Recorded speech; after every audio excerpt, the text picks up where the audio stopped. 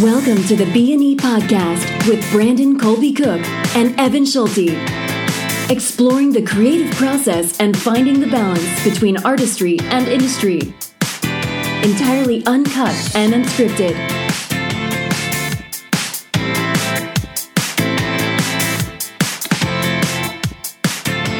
And we're a go, Evan. We are a go for, is this double digits? This is double digits. This is double digits. Podcast number 10, number baby. 10. Here, you know what? Let's Cheers. cheers. Should we just introduce the beer right Why away? not? Let's change it up. Okay, so this is Bomber Brewery, and this is their seasonal wheat ale. So you wouldn't be able to get it unless it was winter at Bomber, but it's a nice light 5%. It's an easy drink. Has a mellow hoppiness to it. Mellow hoppiness. Yeah. Nice dry crisp finish. Yeah, That's a winner for me. I like it. Yeah. So Bomber wins.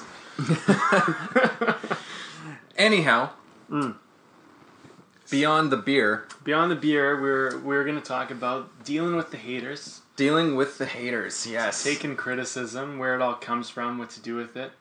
There's this interesting thing we talk about in one of the screenwriting courses I do, and I talk about critical feedback and what's the other word? Now I'm blanking now. Constructive feedback or critical feedback. And what I always tell all my clients is I always say, don't open the door to any critical feedback in the initial creation process. Write the first draft, and then you can open yourself up to critical feedback. But until you're done that first draft, keep it constructive. And the thing is I learned this lesson the hard way because I remember I wrote a script. I wrote 30 pages or so. I was really excited about it. Really different type of film. It had an anti-hero character, and he had antisocial personality disorder. So he was like basically a sociopath, right? But what's really interesting about him was he's very charismatic, and he had a lot of really cool qualities, but he didn't really have like that empathy for other people. But this guy was trying to deal with that. He knew he had a problem. He was trying to deal with it. Anyway, I showed this to one of the people I looked up to, and they tore a strip out of it. They were just like, what is this for shock value? Blah, blah, blah, blah, blah. They didn't get it.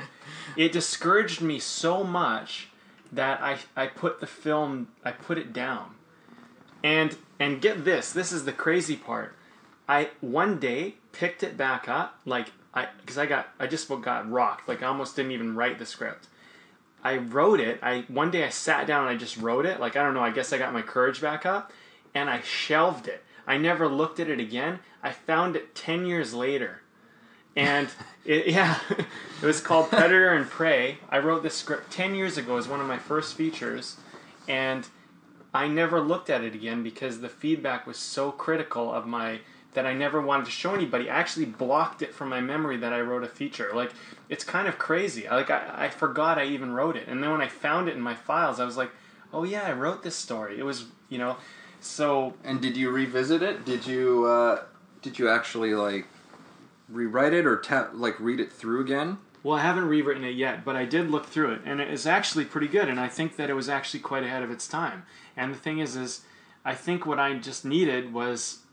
if I either show no one or only get constructive feedback, because basically I just wrote it off as I'll finish it, it doesn't work, and whatever is a learning experience. Yeah. And I reread it, and it's like, yeah, it works great. It's actually a really cool movie. And you know what?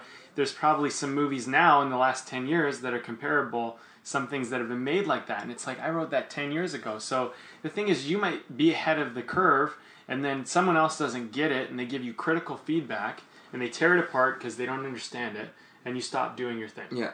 And let me ask you this. Have you ever asked this person to look at another one of your scripts or anything else that you've done?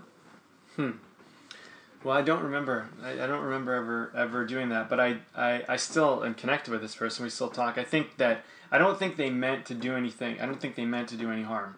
In fact, I know that at the current time someone else had written a script and sent it to them, and this script was very perverse. It was which I think I ended up reading a bit of it. It was very perverse. It was not and I think that this person was very upset about the shock value of that one, and so part of the feedback they gave me was think they were still feeling something from that particular script, because I know that had happened during the time. But anyway, but my point of the matter is that I think if you're going to share anything with anyone, just tell them, listen, I only want constructive, positive feedback. I'm still in the creation period. If you have anything critical, just note it, and you can show me when I'm done. But like, I think that critical feedback, I'm totally open to once I have the draft done. But before the draft's done, it can, like, I found that it can just kill your creative process. Like, there's lots of scripts where you might not even finish them, and I think that's an important point. I mean, definitely make sure you get this whole thing, like, a start to finish completed. Mm-hmm. Because you don't need that voice, you don't need that doubt going on. I mean, you deal with it enough as it is. Putting together, a first draft. That's kind of part of the creative struggle that, I think we've discussed, ultimately makes it better. Yeah. But that's like an external almost that you don't need that. You don't need to fuel that fire that's already kind of going on inside of you. Yeah, you're already judging yourself enough through the process. Yeah, but even when you're all done and like you've got a first draft, or maybe you've done a second draft. I know myself, I like to have done a second draft before I start to show it to people. Same here. Because it's like, you finish that first one, and then with the idea that it's like, no, I'm gonna figure out a bunch of the things that are wrong with this after I've gone through it myself. I'm gonna see some of those, and I want to at least have a chance to like take my crack at it first. Yeah. Because it can be one of those almost like spinning people's wheels then too. Like if you give them a first draft and they start giving you feedback and you go, oh yeah, I know, I've already gone and looked at that. So they're like, oh okay, then their feedback's kind of pointless. I mean, you want the feedback. You have a term for it, which is the blind spots. It's like the things that you are actually unaware of in your own work that, and then it's up to you to decide whether those things are actually things that you do need to improve on or could improve on, or if it's actually something that's like because sometimes those things are actually just a part of your voice, and they're just things that people don't quite get in your voice, but some people will. Yeah, totally. But it's always it's a very vulnerable thing to put your work out specifically for criticism or for constructive feedback. And I think it's good to have a few people that you really trust to look at your work, because if you hand off whatever it is you do, whether that is a script or whether that's a performance, whether that's a novel, painting, or a piece of music, right? Like you don't if you give your material to somebody who doesn't really know the difference between critical and constructive, criticism, or if they might be like, there's an expression that Julia Cameron uses in her book, The Artist's Way. It's like blocked creatives. And those are people that you definitely don't want to give your work to. No, absolutely not. It's like if there's, like, they always say it's like, never give another writer, your stuff, because they're going to hate it no matter what. But I would say that it's a little more complicated than that. Don't give it to a writer who's not currently working on something themselves. Mm-hmm. Or don't give it to somebody who isn't actually doing their craft. Yeah. I think that's, like, for me, something that I'm very aware of. Like, if I hand a script off to somebody who, or at least if I don't necessarily, there are certain people who I trust with their feedback because I know that they understand how to do that, right? But otherwise, if people don't, like, if nobody's putting their own stuff out there, they don't have the courage to put themselves in someone else's hands and to know what that feels like, then they really, in some ways, they don't really have any business telling you what's wrong with your script. Well, exactly, and they don't have the compassion because, I mean, the thing is, you know, when you've had your stuff torn apart and you realize how that feels, then you have a certain amount of compassion for when you share advice. And it's not that you wouldn't share the same thing, but you share it in a more tactful way, or you'll, you know, or whatever. But, you know, one thing that I've realized too is I think for really new writers, find someone who has a lot of experience and tell them the type of feedback that you want. And I think that, you know, if for example I was in an early creative stage and for whatever reason was getting feedback, I would say, listen, okay, give me feedback, but just tell me what's working about it. You know what I mean? Like if something isn't working, or you know, you're like, I don't, or if you don't feel like anything's working, just say, okay, I don't really have any notes yet. That's fine, because the thing is what I don't need is like, this isn't working, that isn't working, this isn't working, because now, like, basically I'm not going to have any legs to stand on. I'm just going to be like, okay, well, nothing's working, like I don't even know where to go. I think, you know, most of the screenplays I'll write them pretty quick because I find I get one thing and I feel like it's working, and if I have that one thing, it gives me enough to kind of like light the way through the story. You know what I mean? But if someone extinguishes that flame, you know, what do you got? You can't see. You know, you're just almost lost, right? And who knows? Like the other thing too is that flame or that inspiration that you had might be something that's special, and they don't understand it, right? I mean, you know, there's so many. I mean, think about, for example, the original Rocky, right? You know how many people told Sylvester Stallone that movie was a piece of crap? If they would have said that before he was completed, that would have been really difficult. At least he had it completed, so he could go, okay, I have something and I can refine it and I can make it better. But the thing is like, you know, I think when you're in that creation process, you know, if you haven't finished, and especially, you know, the earlier you on in it, the easier it is to just kind of abandon it.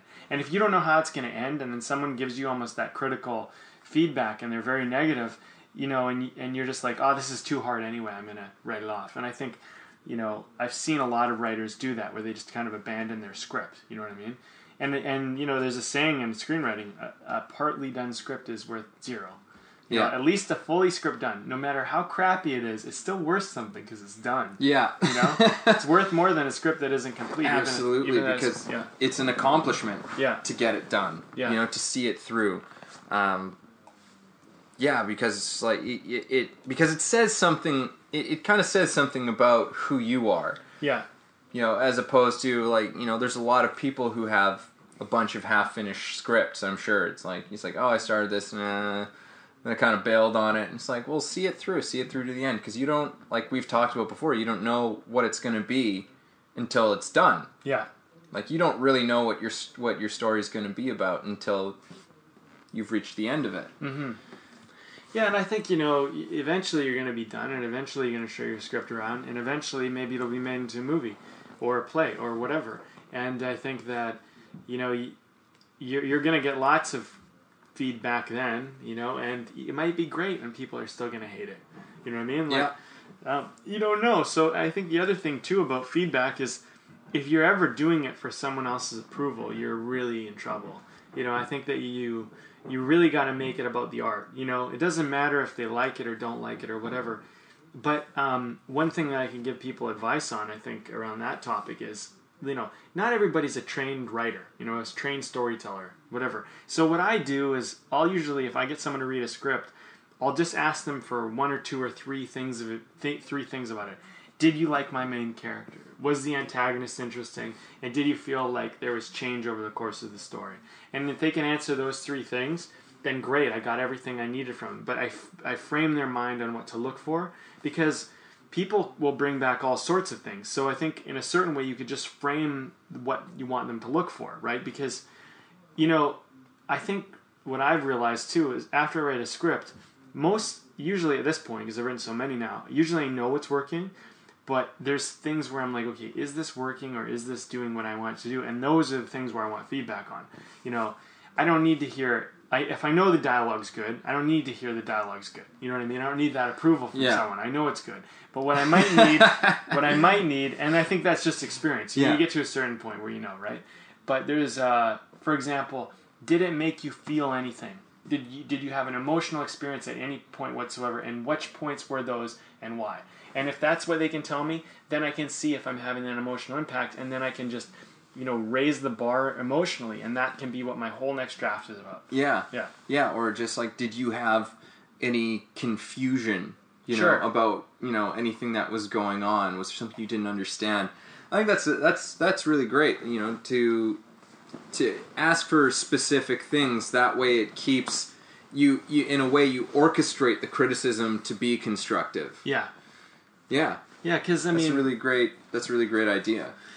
Yeah, and I think also validate the source before you look to them for advice. You know what I mean? Like, for example, when I was younger, I used to I really looked up to my dad. Anything that he said, was really important to me. And I remember I showed him a poem once, and he's not really much of a... He actually maybe reads a little more now, but he didn't at the time. And I just remember him not liking it, and I just was like, oh my god, this sucks, you know what I mean? But the thing is I put so much weight on his opinion that, and that was a fault of my own, you know what I mean? And I think that we have people in our life like that, maybe you have a boyfriend, husband, girlfriend, wife, brother, sister, mom, dad, grandma, grandpa. I'm just listing them. I'm trying to cover them all. People like your circle, yeah, your friends, whatever. Like you have a circle of people who, you trust or who have meaning to you, and sometimes their feedback can be sort of the most potent to you. Yeah. Because of what you put on. And I think that this brings up another sort of interesting, it's a little bit more of a, I don't know, kind of a heady kind of examination of the topic of criticism and criticism of, art and criticism of, creative endeavors and this and that. But how much of that is actually what we've put onto it, and how much of it is the people who are giving us the criticism, how much of it is them, projecting some of their own things. I mean, this is important. I think it's actually an important thing to be aware of. Because there's, I know, and for myself, I've experienced it, and, I've had in other relationships, people, friends and loved ones who have received criticism that, when you look at it, you're like, oh, wow, that almost like angry. It almost seemed malicious. Yeah. Like someone was actually just trying to tear you down, because that will happen. Mm-hmm. That will happen. And in fact, I'm sure everyone's been guilty of actually doing that. Mm-hmm. I don't know if I've ever actually done that to somebody's face before. Always behind their back. Always behind their back,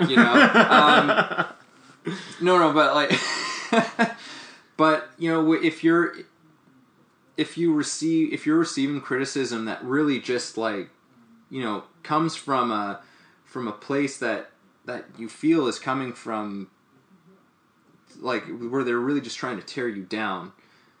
Understanding what that's really all about, from both sides, from your side and from their side. I mean, from what you were saying, a lot of times when we receive criticism, we take it hard. It's because we've placed so much importance on what that person thinks, right? And that's actually our own doing. That's our own choice. Yeah, we decided to make what they said important. Yes. Yeah. Yeah. And so that's not and then in that case, that's not really any fault of their own. No. So if you're taking it hard, maybe they were actually being constructive, and, you just really wanted them to love it. Yeah. And they didn't. And now you're going to beat yourself up about it. And it's like, well, has actually more to do with you. Yes. Than it has to do with them. Yeah, I think so. And I think people who matter more to you could say the same thing as someone who doesn't matter. Their opinion doesn't matter as much to you. They could say the exact same thing, and you'll have a different experience of it because you made that person who said it, who means something, mean so much more.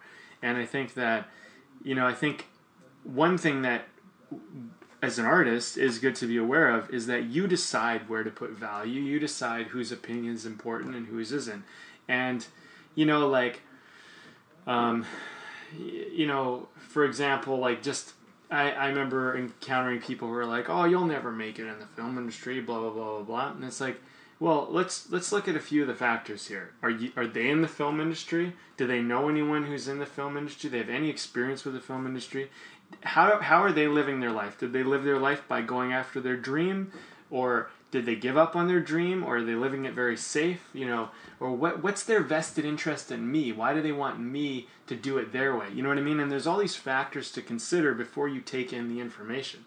You know what I mean? It's almost like, that would be like, you go to the doctor to get diagnosed, and he's like, oh, I'm not the doctor, I'm actually the janitor, but take this prescription. You know what I mean? It's like, oh, you're the janitor, you have nothing, you don't know anything about this, right? Are you still going to take that prescription? You know what I mean? Yeah. And I think that sometimes we get the feedback, but we don't always consider, where is it really coming from? Yeah, and I think, an important thing to do is, no matter who is giving you criticism, is that I think you just need to make all of it objective. You need to treat it objectively, not just them, because they're the people who are critiquing your work aren't always necessarily going to be objective. Mm-hmm. But you can always stay objective on everything. So that way it doesn't matter if it's somebody who, is an industry veteran, who you maybe don't know that well, but has, decided to take a look at your work, or if it's somebody who you know very well, and is somebody that you might put a lot of weight on. Always keep it objective, always remember that this is the opinion of one person, and that doesn't mean, to be a dick about it, to just be like, oh, well, you don't know what you're talking about, you're just one person. But for yourself, just know, stay objective about it. This is, even though this might be somebody who you value very much in your own life, always just stay objective about it. Listen to what they're saying and weigh it, judge it, for yourself, try it on and see, it's okay, is there something there or not? That is where your ultimate power is with criticism, is that you still get to choose what to listen to and what not to. And therefore, you get to determine how you take it. Yeah. I think also, one thing is never be scared to ask the question why. If someone gives you feedback oh, the dialogue sucks. Why? Why does it suck? Get more information from them, and you know what? And before you take their opinion as dialogue sucks, don't just go, okay, my dialogue sucks. Get some other people to read it, but get some other people to look at the dialogue specifically and go, what do you think of the dialogue? What's your thoughts on it? And if people keep saying the dialogue sucks, and keep getting their why, start figuring out if the whys are consistent, you're going to learn something really valuable. You know what I mean? And if you don't write great dialogue, doesn't mean anything about you as a person. It means that you just don't know how to write dialogue really well yet, because maybe you don't understand subtext too well. Or maybe you just don't understand the timing of how to get your jokes right so that they're working. But you know what? When you do, you're going to get all the rewards. So I think I think it's very easy to take something very personally and be like, oh, well, that means I suck. No, I mean, you didn't know how to ride a bike until you knew how to ride a bike. Yeah. So you sucked at riding a bike until you rode it. But we don't tell a little kid you suck at riding a bike. Yeah. Before they're learning, if they're on training wheels, we don't walk up to the kid and be like, you suck at riding a bike. You don't do that. You're the kid's learning. He's got training wheels, or she's got training wheels, and eventually she's gonna get it. Dialogue, story structure, anything, acting, whatever, it doesn't matter. You name it. We're all, we all have to have the training wheels at some point, but once we get it, we get it. And then it's just about how much you want to improve upon getting it. Yeah. Everything's difficult until it becomes easy. Right. Yeah. No. Absolutely. And I mean, the thing is it's awareness. That's the thing. I think that what you're saying is that being aware. if you're not aware of what's going on, with your writing, if there's something that's not working, then you're always going to be blind to it, and you're always going to continue to do it. And by shining a light on it, that's the first, they always say, awareness is the first step, right? It really is. Once you become aware of something that perhaps that you are falling into a trap of doing, you can correct it. It's not a judgment on who you are and how talented and how able that you are. It's simply a human thing. We are unaware of so many things. Everybody, not just you, everybody is so unaware of so many different things. So the awareness is actually a very, very good thing for you. It has nothing to do with your worth as an artist. No. Whatsoever. And it's if you want to say, and people are intrinsically valuable in my opinion, but you want to build what your worth and your value, it's what you do with the awareness, right? I always think of it in stages. So, at first I'm ignorant, and then I become aware. And once I'm aware, still nothing has happened except that I'm aware. I have to actually do something with the awareness. And I think a lot of times people will get the awareness and they'll go and do something negative. They'll go and they'll drink, or they'll throw away their script, or they'll be don't go do that. Get the awareness and then go do something with it. Or, even if you take this awareness and you go, you know what? Actually, I don't agree with that. I'm aware that they see it that way, or I'm aware that it could be seen that way, but I don't agree with it, and then continue on doing what you're doing. Whatever you do, don't use awareness as an excuse to be destructive. Because I think that, first, you become aware, you're ignorant, you become aware, and then you do something about it, and if you do that thing over and over enough, you will just, you'll just do it that way. You'll realize it. You'll become that, Yeah. And so I think, it could be anything, right? If you continually write stories, I remember I read, this one young writer, I was a lot younger too, but I remember he was trying to write a script with a bad guy, and this character was so unlikable, so, just did such cruel things and mean things to people with really no redeeming qualities, and no, there was nothing really positive about him. He didn't have charisma or anything really good. It's just, and the thing is with the story, it didn't matter how much they wrote it. It was just, you didn't want to follow this character because it was so despicable. You didn't like him. And it wasn't even despicable to the point where they were interesting. It's just and when you create that much dislike in a character from an audience, all we want to see at that point is really bad things happen to that person. I mean, it's kind of, you know what I mean? But if they did that, in a sense, we might actually enjoy the movie. But because he keeps winning, how would you like it? And just think about it this way. How would you like it if someone was a real jerk? They came around, they kicked your dog, they slapped your children in the face, they stole stuff from you, and they got away with it. And they could just get away with it. And in fact, they didn't just get away with it. They benefited and they won and they got all the friends and everything. And they did that. How would you feel, And especially if you wouldn't do that. You're going to be this person is the worst person in the world. You know what I mean? And so either we have a fantasy that we could get away with that, or we just don't like the person. I think most people won't like him. And so then, that's the audience is going to respond to your movie that way. Yeah. Right? I was just going on to this point because if you keep writing your characters that way, you might be a really great writer and nothing works because of that one little thing. Yeah, and I mean, it's funny, as you're talking about that, I was just trying to relate. I'm well, who knows? Maybe that could be interesting. A really despicable kind of a character, but there has to be something redeeming. There has to be something human about them that allows us to connect to them. And then I suddenly thought of Bad Santa. That's a great example of really kind of a despicable person, but there was something at the end of the day. It's but he was ultimately he was a good guy.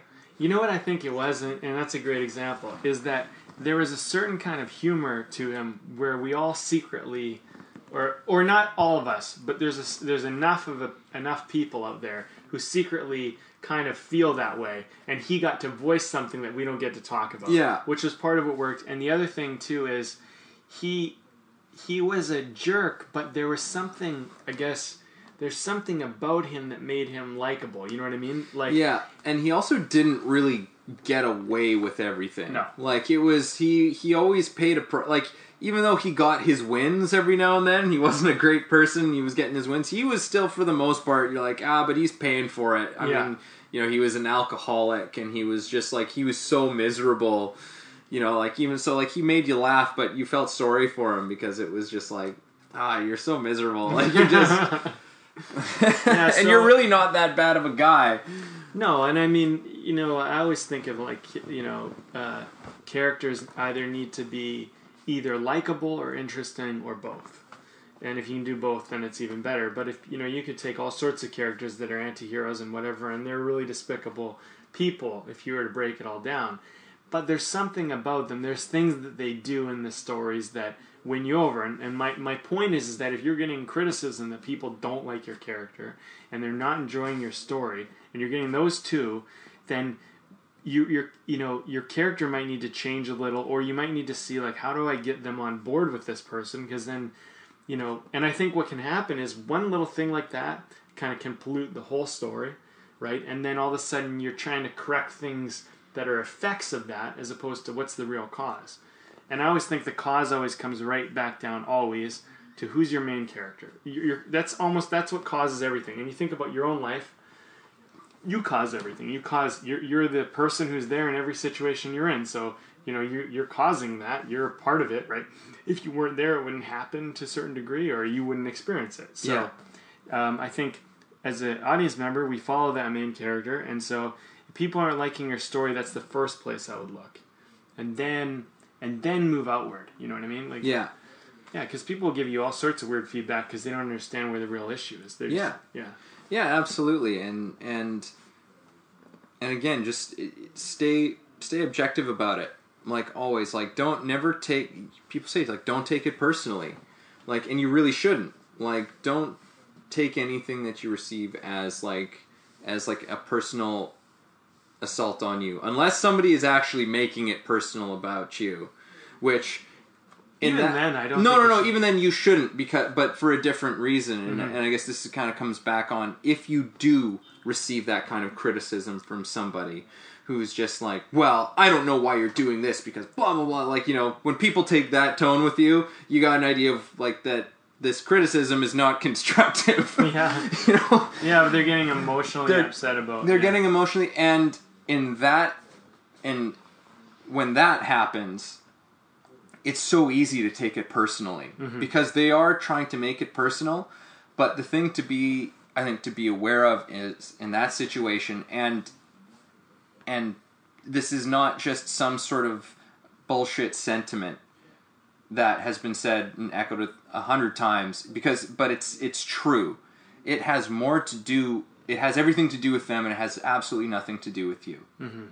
If somebody is not giving you actually constructive feedback for you, and they're basically just attacking this sort of work that you have done, it has far more to do with that person than it does with you. Yeah. And it's important I think it's important that you are aware of this. I think, also, and it's something I want to talk about now that we've kind of discussed a lot of criticism stuff, but maybe talk a little bit about the haters. You know, the people who go out of their way, to, especially online, to tear apart someone who did their web series or did something or whatever. And, and we can talk a little bit about that and how to deal with that and what's all that about. And I think, if you've never had the experience of someone like, just belittling your work or belittling you or making like ad hominem, personal attacks about you as a person, even though they haven't met you. Let me give you an example. When I was producing that television show, SOTA, Soldiers of the Apocalypse, I remember someone said to me later, they said, I thought you were the most egotistical, jerk or whatever, and I had never met you, but I thought you were this. And they said, I'm really embarrassed to share that with you right now because I basically made all these opinions about you just in the fact that you were making your career. You were going out there and doing it, and you were the kind of the head of it and leading everyone. And to me, I just assumed that you must have been this arrogant, egotistical jerk. And now I've met you, and you're not like that. And you know, and I was like, wow. I was like, well, thanks a lot for being courageous enough to share that. No kidding. But I thought that, you know, I was such a gift because it helped me also see, like, yeah, like sometimes people are going to make opinions of you that, you know, you've never even met them. They just are watching you because you're in the public eye, and they decide, you know, that must be this person. And I'm not saying everybody does that, but that can happen. You know, I mean, that's just one of probably the many ways in which this could occur. Oh, yeah. But just goes to show how it's not really about you. Like, that was about them. Because in truth, that was probably like, for them to do what I was doing, they probably would have seen themselves that way. They would have seen themselves as being egotistical and whatever. And that's probably why they didn't, because it was holding them back. You know what I mean? Yeah, so, it's people's perceptions, right, and it's people's projections of things. You know, like you said, like they had no idea. They actually had no real basis for why they thought this of you. They just decided to make these things around you that they knew. They decided to make that something about you. But the thing is that somebody else might have looked at, like, from the same position, you know, not having ever met you or worked with you or whatever, and been like, oh, wow, this guy wrote and produced, like, man, I really want to meet this guy. He sounds incredible. And then been sorely disappointed. And you know what, Evan? That probably happened. Yeah, I mean, you know, that's true. It goes both ways. I mean, you know, I've definitely had situations, too, doing that, where people looked at me like I was way more successful or had done way more than I had thought I had done. And, you know, I think at the end of the day, the whole thing is to remember that if you put yourself out there, anything you do, you know, people projectively imagine themselves doing the same thing you're doing, and they put their own fears on it. And their feedback has a lot to do with how they feel about doing it themselves. And sometimes it's not their fears, sometimes it's their dream and their aspiration. And they, like, I think, you know, when you look at your favorite actor, favorite filmmaker, favorite writer, favorite whoever, athlete, and you look at them and you love them, what you're projecting into them is, wow, like, what if I did that? Like, that shows me I could dream. That shows me what's possible. That amazes me. Whereas when you look at someone else and you don't like them, like, think about it. You're projecting something inside of yourself about, like, if I did that, this is how, you know, this is how I would think of myself. And so for them, I'm going to put it on them. But you don't even know. Like, they nothing like that might be going on for them. But yeah, people have all sorts of weird things going on in their own world. And here's a funny thing. You know, I was talking with someone the other day, and we were just talking about how, like, you know, I used to think that everybody was walking around thinking about me, and then I realized that I'm the one walking around thinking about me all the time, and that everyone else is walking around thinking about themselves, not me. Like, they only care about me or anyone else when it has to do with them. They're only thinking about them. And I think if we realize this, most people are walking around, they're thinking about themselves. So even if they say something about you, they're not saying it because they're thinking about you. They're thinking about themselves saying it about you. So just consider that. Like, even though they think in the moment, and you might even think, when I say something negative about this person, that I'm actually saying it about them, but really what you're saying is you're actually spitting out your own internal poison that's inside you. You carry that. Yeah. You know what I mean? I don't have to take that on. That's not mine. That's your world, right? And I think it's really important that, you know, there's, like, because there's so many critics. Everybody's a critic. Sure. As I say, everybody's a critic. And, you know, I'm not saying that people, like, we all need to live in some kind of a utopia where we all just, you know, get along and just say everything's amazing. I don't think that helps us either. No. But, you know, like, for us, like, when we talk about a film or a show or, you know, a script or you know, we haven't ever really talked about music. We should try getting into music sometime. Sure. Yeah. But you know, it's important to realize how I almost feel like when criticism should be treated as something sacred. And it's now just treated as something that's like a commodity, you know? Like, everybody just shares something. It's like, but it's truly something that you need to be thoughtful about, you know? Because if you're just tearing somebody down, and we always try not to tear anything down when we talk about stuff on this show. You know, we always try and keep things constructive in saying, it's like, you know, even if subjectively we didn't care for something. Yeah. You know, it's still something that was created. You know, that somebody created out of nothing. Mm-hmm. You know, and brought people together, and they've done, or whatever it was, and they did this thing. Yeah, they created something. Right? So it's like, it needs to be handled with care. I think so. And I also think that, you know, when you have the mic, you know, which we currently do in this scenario here, because if anyone else is listening to this, aside from us, well, anyway, regardless, we have the mic, there's a lot of power in that, you know, and so if you're, you know, whether you're online, you're on Facebook, you want to make a post, you want to, even if you have the mic when you're just talking to a friend, you have the mic, you have, you know, and so people are listening, and, you know, what do you want to be broadcasting in the world, you know, and I think that you just want to be really mindful about your criticism and make sure it comes from a place of care as a place of fear, you know, because if it, you know, if you say something isn't working, and maybe it isn't working, but you do it from a place of care, it's really good, because, like, that's like saying, you know, Brandon, you know, you didn't really eat that well this week, which is negative criticism. But it comes from a place of care. It's like, you know, you want to have a healthy body. You want to look good. You want to be ready for these roles and stuff that you're about to be doing here. You know, whatever. And it comes from this place of care, as opposed to, you ate crap all week. What are you doing, you idiot? You slept in. You didn't go to the gym this week. Like, and I said it that way. Like, that's my relationship with myself. So just, like, if I'm kind with myself, I can be kind with other people. And I think we, you know, as we're kind with other people, we're kinder to ourselves. And I think what you said about, you know, it's not that we need to say, oh, everything's perfect, everything's so good, because it isn't. But we need to do it from a place of care.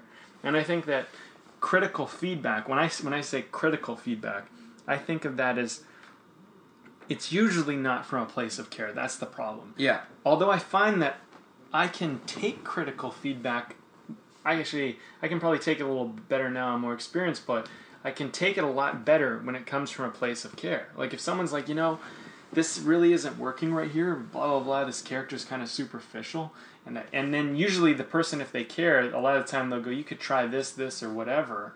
You know, like, remember we did the table read for the Burning Blues? Yeah. I felt everybody really cared. They really cared about all the characters, and they wanted to enhance them. You know what I mean? And people kind of gave options as to, like, well, this character, because there's that one, you know, Sam was coming off a little bit superficial, right? Right. The wife. And so people were like, yeah, we could try this, or you could try that, or, you know, this was why we were getting that. And even though they were saying something that wasn't working, they were only looking for options. They weren't looking to tear it down. Yeah, and for me, then, that's not really necessarily critical. I mean, this might just be a difference of wording, right? Like, because to me, that's constructive. Okay, yeah. That's constructive. I agree. You know, like, that's people who are working with you. They want to help. You know, they're actually looking to help. Right. You know, they're offering something. Right. Trying to say, it's like, I don't know, here's an idea of what you might want to do. You know, it's like, it's trying to help you hash something out. Add to it. As opposed to just being like, you know, that character was shit. I hated the way that they were written. Yeah. That's just destructive. Like, yeah. Yeah. That's what I think when I think of critical, too. And I'm glad you clarified that, because when I think of critical, I think of something that only destroys. Yeah, it's just something that tears down. And I guess what I'm saying, that don't be a person who just tears things down. No. Like, just don't do that. Please. Please. Like, be constructive. Be constructive. I mean, think about the whole, this is artistic integrity, creative integrity, right? We're talking about creating. We're not talking about destroying. And critical feedback is literally destroying. Do you want to be a destroyer in the world, or do you want to be a creator in the world? Yeah. And a creator might say, well, this thing is not working so well, but let's make it better. That's a creator, right? A destroyer is, this thing isn't working, and I don't like it, period. That's it. You know what I mean? I'd heard this story about the director Mike Nichols. Okay. And apparently, when he, if he ever like is just like has his TV on, he flips past one of like his old movies, and one of his not as great films, one of the ones that he would say like, yeah, no, it wasn't one of my best, right? He won't watch the ones that were huge like successes and that people like really loved. He'll watch the ones that were failures, quote unquote failures, right? Sure. And he will watch the scenes and not be like upset about it. He'll watch it from a perspective being like of interest, of being like, why didn't this scene work? What happened here? Like like what was it? Like even like and I think that's and Stephen Pressfield in The War of Art, he talks about that in terms of like in his like going pro section. It's like you've got to create a separation between yourself and your work. Like you actually have to do that if you want to be a professional. Right. Like yes, it doesn't mean that you're not passionate about it and that you don't put everything you have into it, but you have to keep perspective on the whole thing. Like you can't like so you have to have a degree of separation so that you're not just down in the gutter, when you're looking at something that maybe didn't quite work, it's like, but rather looking at it from a perspective of like, okay, what happened? How come this didn't work? I tried something and it seemed like we were on the right path, but something didn't happen here, and like, let's just figure out what that was, right? Like it's, we're humans, we're not perfect, we don't know everything. Mm-hmm. Even the masters, they don't know everything. They have, you still see all kinds of movies from like the greats or any piece of work, any author or painter, and it's just, it doesn't have the same impact or I guess commercial public, impact that something else they had done had, right? Oh yeah. And it's like, well, that's and they most of them don't. Again, they don't take it personally. Mm-hmm. They don't take it personally. They see what they know what they tried to do. Yeah. That's something that I've come across a lot in terms of like reading biographies about a lot of artists and storytellers and in all kinds of different mediums. They just go, it's like, oh, okay, like I know what I was trying to do, and maybe it didn't hit that. It didn't get there. I'm not entirely sure why, but I'm interested in knowing why. Yeah. Because again, they're actively wanting to know maybe something that you're unaware of. Well, I think also when you push yourself out of your comfort zone of what you're used to doing, there's you're going to be learning new things. There's going to be new things happening, right? So, basically like whatever you're used to. Like for example, if you always play yourself in acting, or you always play one particular type of role, you're probably going to get pretty comfortable with that. You're going to kind of know how it works and whatnot. Or you always write one genre of screenplay, whatever it is. When you try writing something else, you're gonna have that. You're going to have some challenges. Or if you're trying to write a script that maybe has never been done before, you're probably going to run into a few challenges because you're going to experience the part of the unknown. And I think if you're not going into the unknown, creativity and art becomes pretty boring after a while because it becomes a little bit more paint by numbers. And I think that it's not safe. And I think anything that you make, there's always room for some feedback to be, oh, this wasn't perfect, this didn't work exactly.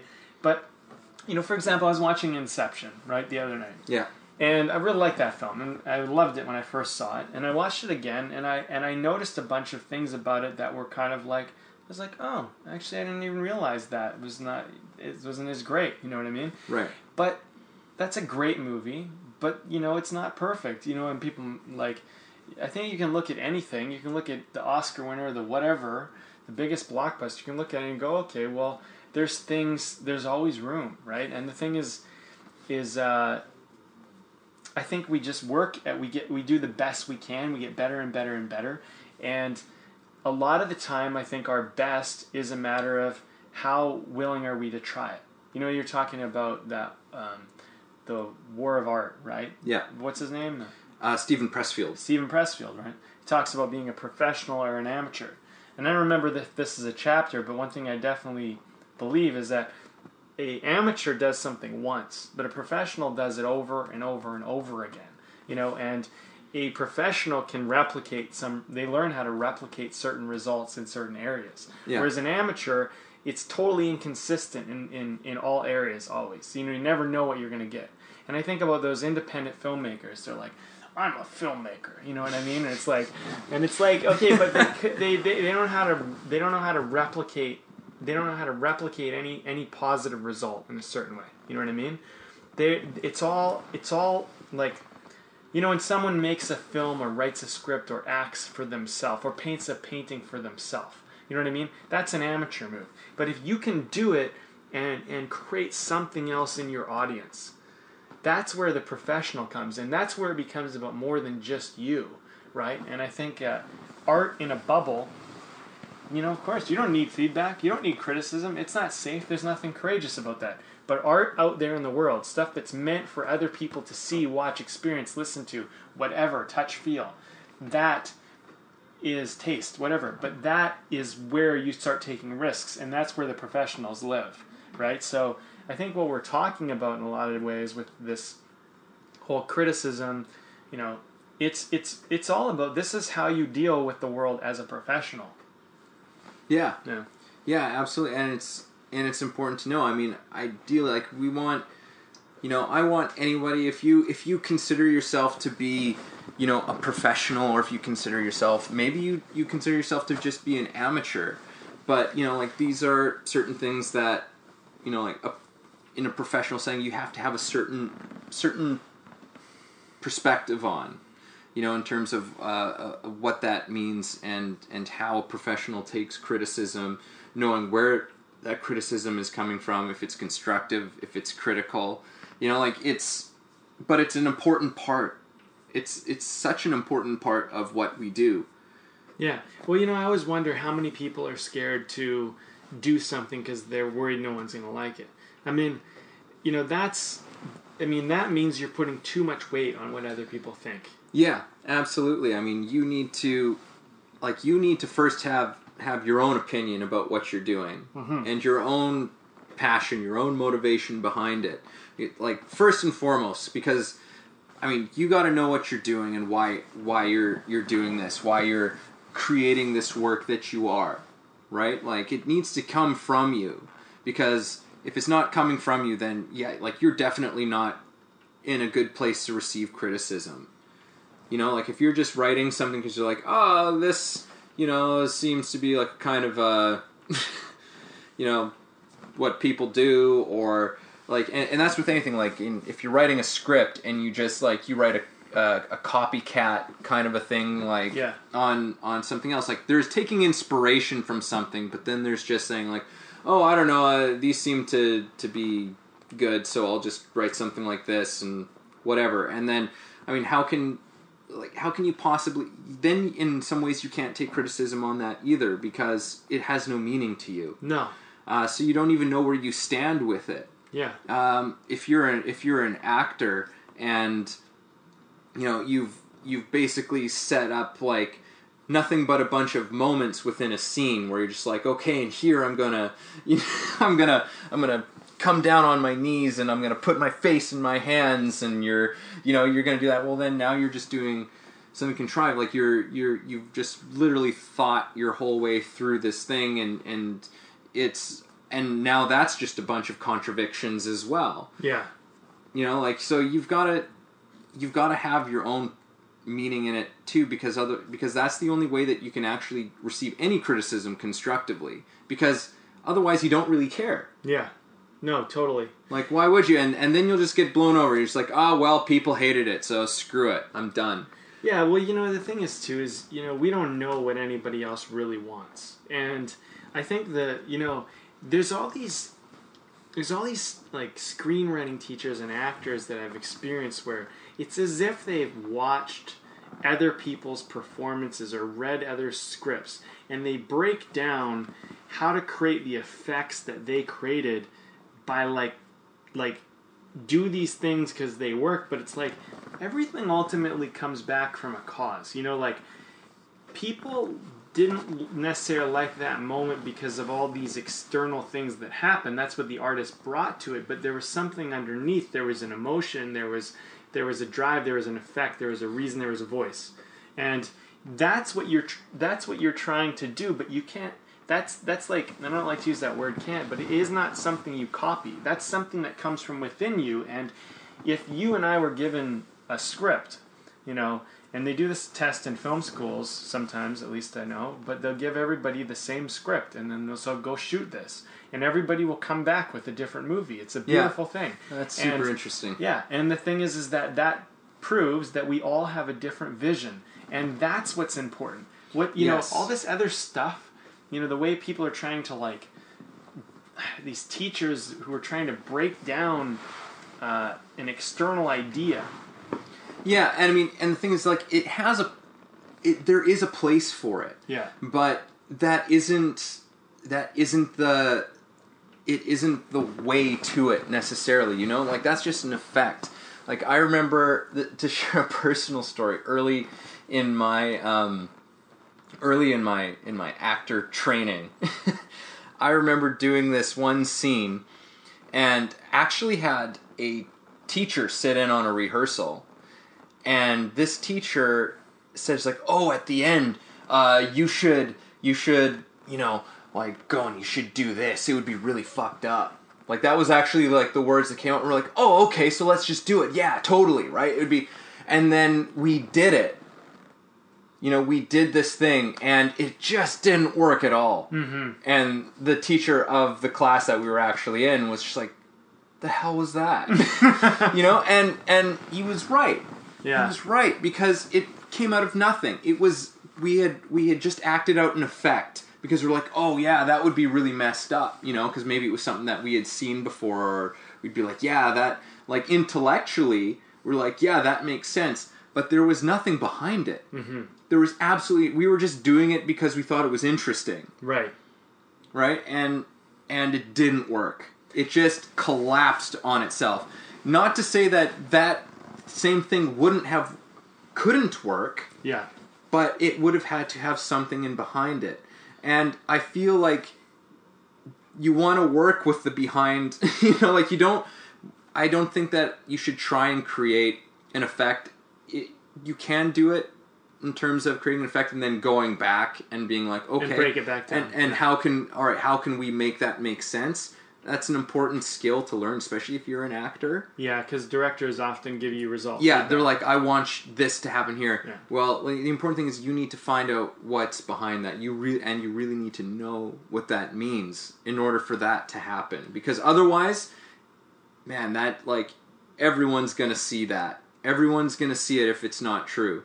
Well, I think, you know, that is that's what professional actors are paid so much to do. You know, even professional writers, you know, we're paid to get the direction, get the result that they want, and our work is to be able to go back and figure out what would cause that type of behavior to ultimately happen, from figuring and backing it up from some place of meaning for ourselves. Yeah. Right?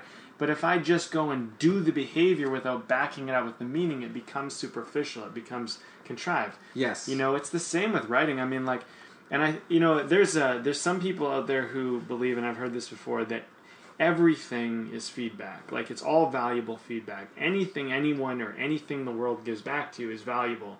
And so I think that, you know, it's all about what you do with the feedback ultimately, and even if it's destructive, even if they're trying to be destructive. At the end of the day, you can look at that and go, okay, well, if I was going to entertain this, I'm not going to just do it because they told me to do it. I'm going to do it because what would have to occur here for that to make sense for me to do, that would be my only option, that would be the best option I would choose. Yes. Yeah.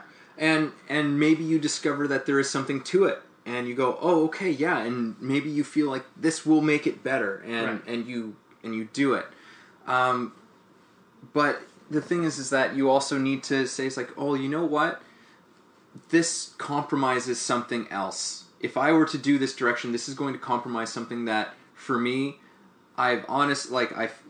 this is something that, like, I have to hold on to. Mm-hmm. But until you've received that sort of feedback, that criticism that challenges you, you know, like, being challenged is so important because it lets you know where you stand on things. So that's where I feel it's like, ultimately, you have the ultimate power and the ultimate control when somebody is giving you criticism. Mm-hmm. Like, sometimes we feel, and it's because we take it so personally, you know, we're so personally attached to our works that, you know, anything we just, like, take as you know, some sort of a statement on who we are. It's like, but if we look at it from a way of being like, okay, this challenge will tell me where I stand. It's like, is this something where I can actually improve upon, or does this actually show me where I am, you know, and what I think is important? Because it can do both, and you get the beauty is that you get to pick and choose. Mm-hmm. You know, listen to everything that you hear. Yeah, listen to it, but ultimately, you're the one who gets to say yes or no. Yeah, and to all of it. It comes back down, I think, in all of this, all comes right back down to, you know, being your own leader, like making your own decisions for yourself, like whether you're, you know, I think that's why you got to start to, you know, you read your script, you write it, and you keep it to yourself at first, and you read it and you decide, do I like it or not? Why do I like it? Why don't I like it? Regardless of whatever the answer is, then you can take that and you can test that against the world. But, you know, your initial opinion, it's not that it's not valid. You just might not be very aware yet. But I think that, you know, if we all want to be great artists, if that's the goal here, is that awareness is our best friend. The more awareness we have, the more options we have to make better choices. Yes. If we want to keep ourselves ignorant, we're probably not going to be very good artists. So I think that, you know, great artists are people who are courageous. They're willing to, you know, do two things.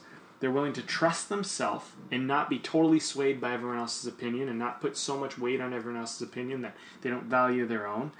And secondly, they're willing to take their art and their work or whatever it might be and put it out in the world and face the world.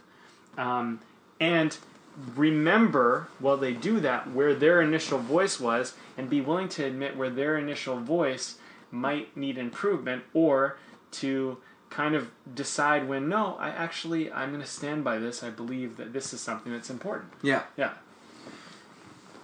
I feel like you've just like provided a beautiful synopsis. Well, thanks. I appreciate that. Are we? So I think we're probably like in terms of, would you say that's what you've learned from today, or like what's sort of your lesson of the day? Well, I guess my lesson of the day is that, you know, well,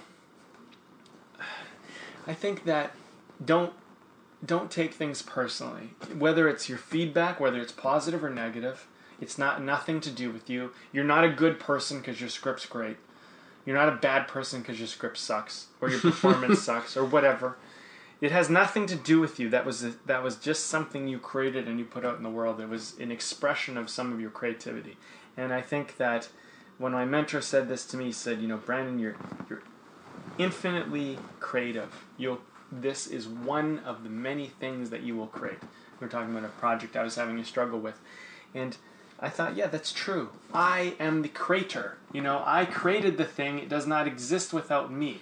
And so when you think about that, if I create a project and it doesn't do well and it bombs, it doesn't, that just means I created something that bombs. It doesn't mean that I bomb, because I have infinite other creations I can do to make up for it. You know what I mean? So all I have to do is learn. So I think that use all feedback to learn, and consider your circle so that, you know, you can kind of keep a positive, you know, outlook about stuff, and really, you know, learn in the process to start to trust your voice and make decisions about, where you're going to get feedback and how you're going to get it and how you're going to deal with it. Yeah. Yeah. Your thoughts? My thoughts are, I'm going to echo some of these things where it's just, learn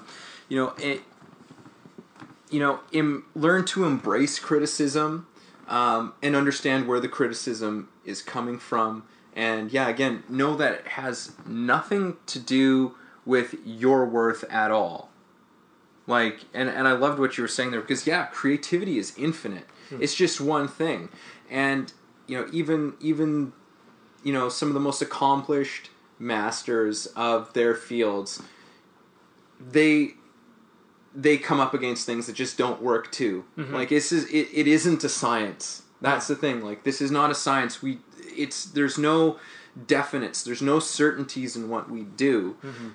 The important thing is that you are doing something that means something to you, and then you're able to receive that criticism as a gift to you in terms of opening up your own creativity and making yourself better in the craft of what you're doing. Yeah. Well, I think that's what it's all about at the end of the day, is this is all about making ourselves better. And I think even when we go into a situation where we're getting feedback, is we can consider, maybe let's just always go into it from the place of I'm only doing this to make things better, to make me better. Yeah. Whether you get negative or positive or whatever, at the end of the day, what's the goal? In some way, this is going to help me be better. Period. Yeah. That's all that matters. Wherever you're at is kind of irrelevant. You're going to be better. Yeah. That's great. And in the end, you're the one who decides how you take the criticism. Mm-hmm. Nobody else. They'll say what they say, but in the end, you decide how you want to receive it. Yeah. And also be aware of how you give it. Yes. How you give criticism. That's another important thing. If I'm going to make any really strong statement, which we've already done, is don't just be a hater. No. Please don't just be a hater. Yeah. There's a respect that I feel it would be, you need to show. Well, that's important to show. You don't have to, but don't just add to the craziness that's out there. Well, here's one personal reason, and I think that people might consider not being haters, is that in my experience, and I've been doing this for a decade and a half, the people who hate on stuff don't create, and that's almost consistent across the board. And the reason I believe, based on everything I've learned, is people who hate don't create, because the problem is that their hate becomes the very thing they say to themselves when they're about to create. So their pressure to create becomes they have to do something perfect, because they never want to face the criticism they have been given. So if you are less of a hater, you'll be more creative, because you'll make it easier on yourself to be able to make mistakes. And that's what we need. If we're going to create, we need to be able to make mistakes. If you have to be perfect, you'll create nothing. Yeah. So if you want to create, don't hate. And if you don't want to create, well, to be an asshole. and with that, we end, I guess. Yeah, why not? Why not? Okay, well, right. It's a good chat, and tune in next time.